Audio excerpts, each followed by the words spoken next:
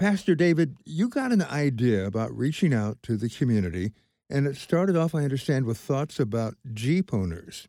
Tell us about this. Yes, sir. I'm always trying my hardest to find new ways in which we can engage our community in non aggressive ways. For so many years, we as church folk have done kind of a disservice where we've made evangelism more about selling a product than surrendering to a Savior. And so surrendering to a Savior should be a lot easier versus going to some stranger's door to sell some product or some outline or something like that. And so in the Jeep community, I learned that there is this love language with rubber ducks, where if you're a Jeep owner, you take a rubber duck and you place it on someone else's, on a Jeep owner's hood. And when that Jeep owner comes out, they see that rubber duck and they just feel encouraged. They know someone's thinking about them. And then in turn, they take one of their ducks and go to another Jeep. So whenever I heard about this idea, Richard, I was thinking, how can we use this to introduce people to Jesus?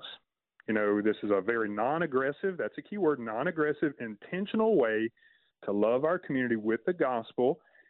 And so what we did we bought 500 rubber ducks, and then we put like a QR code and a URL on the rubber duck and had them all on our stage and asked folks if they could grab some ducks.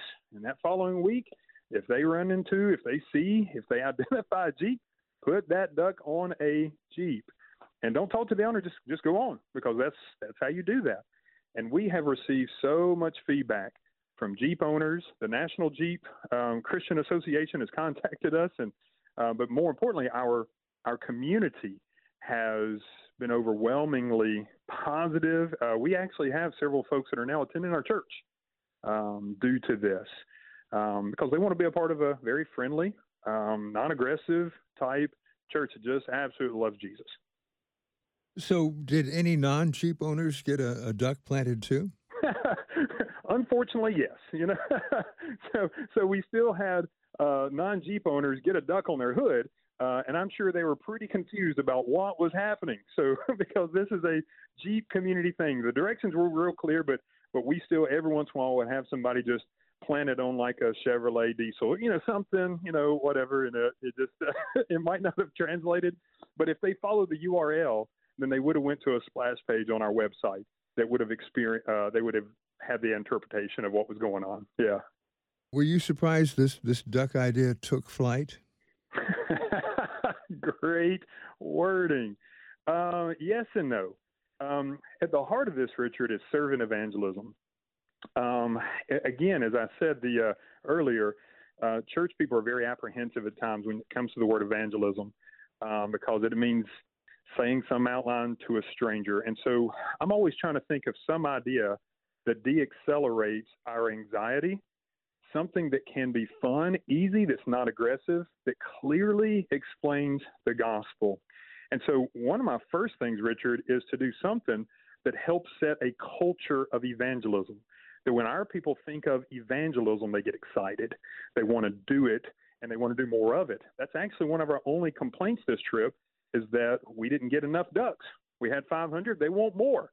And so we're setting that culture where people in our church are very excited for the next evangelism process. And then the servant evangelism process, obviously reaching people for Christ, the lost, the unchurched, and the de-church. My goodness, the response has been overwhelming. So we've done many servant evangelism things in the past.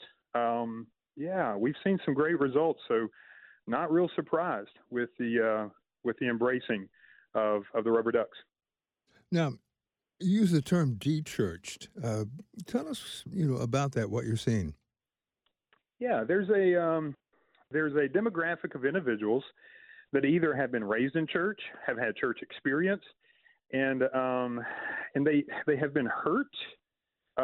They've had a negative experience, and sometimes, and unfortunately, they have defined their relationship with Christ on their relationship with a broken humanity that's really filling a church.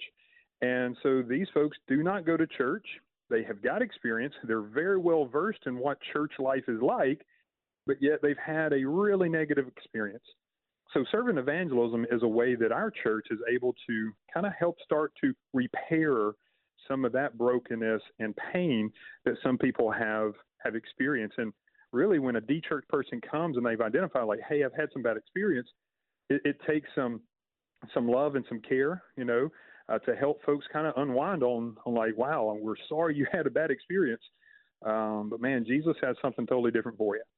And that's kind of our job, Richard, is to make sure we're those kind of folks. So when you yourself start talking to someone about Jesus, about the message of Christ, the eternal life, and so forth, where do you generally start? Well, usually, whenever I engage someone, I usually try to start where they are. There's a young lady at a Walmart that I saw serving people, helping people, and I was in line for her to help, and I had my kids with me, and I asked them to watch me because I knew I was going to share the gospel with her, and she was just not having a good day, and so I noticed that she had some ink on her arm, a tattoo, and if you're pro, not whatever tattoo, that's not my point, but what my point is, when somebody has ink on their arm, it really means something to them. So I asked her, man, what does that mean? Does that mean something? And she was like, really, what? And she wasn't really having any positive conversation, bless her heart. And she asked me, am I only there to judge her and, be mean to her? I said, no. I just really wanted to know because you got that on your arm and it obviously means something. So she told me this story that used to mean something good and then turned something negative. And at that point, Rich, what I did was I introduced her to a name that could change that permanent mark on her arm to a very positive healing mark on her heart, which is Jesus. So really, I just start where people are, and then go from there. So you really customize that. Yes. Yeah. In every situation, you got to meet people where they are because that's what Jesus did for me. And that's what he expects of me to do for everyone else. Wherever they are, that's where we have to go to be able to share that love of Christ. And life has been very unusual for several years across the country and the world for the most part because of the pandemic, and we've had social unrest, and now the economy is kind of questionable. How can faith in God bring a sense of at least peace to someone? Richard, the stability that we don't find in our culture, as you and I know, can be found in Christ. That stability that is not found in the market, not found in some of our professions, not found in some of our relationships. That stability of hope and love, and here's another word, healing, can be found in a relationship with God. I know this personally, but I've also seen so many people through a rocky marriage or through a very tough career choice or what have you, be able to surrender their life to the Prince of Peace. And it is Jesus that's able to set a stabilizing course for all of his followers. It's one thing, Richard, to do life without him. It's a whole different thing to do life with him. Do people tend to get the idea about the concept of eternal life, or is that a hard thing to soak in? I think a lot of folks, if they're drowning in sin, there's this immediate gratification of help and need. And a lot of times you've got to help people right there. Bishop John Taylor once said, a hungry man has no ears. And so we have to help that hunger, that immediate need sometime so that they can catch a breath through all the travesty and devastation and the hurt and the pain, catch that breath so that they can consider some of the greater things of the world. I don't think anyone's amiss of eternal things or ideas. I think a lot of folks struggle with that. But every day, man, there's so many struggles that it's very easy to get distracted with the current issue facing me right now. And so the job of the church is to present a Jesus that not only solves the eternity issue, but can also be heaven right now. Not only do you receive heaven in the hereafter, but you can receive heaven right now. All right. Pastor David, I really appreciate you sharing your heart with us. Richard, thank you so much for your time. Thank you for letting me talk.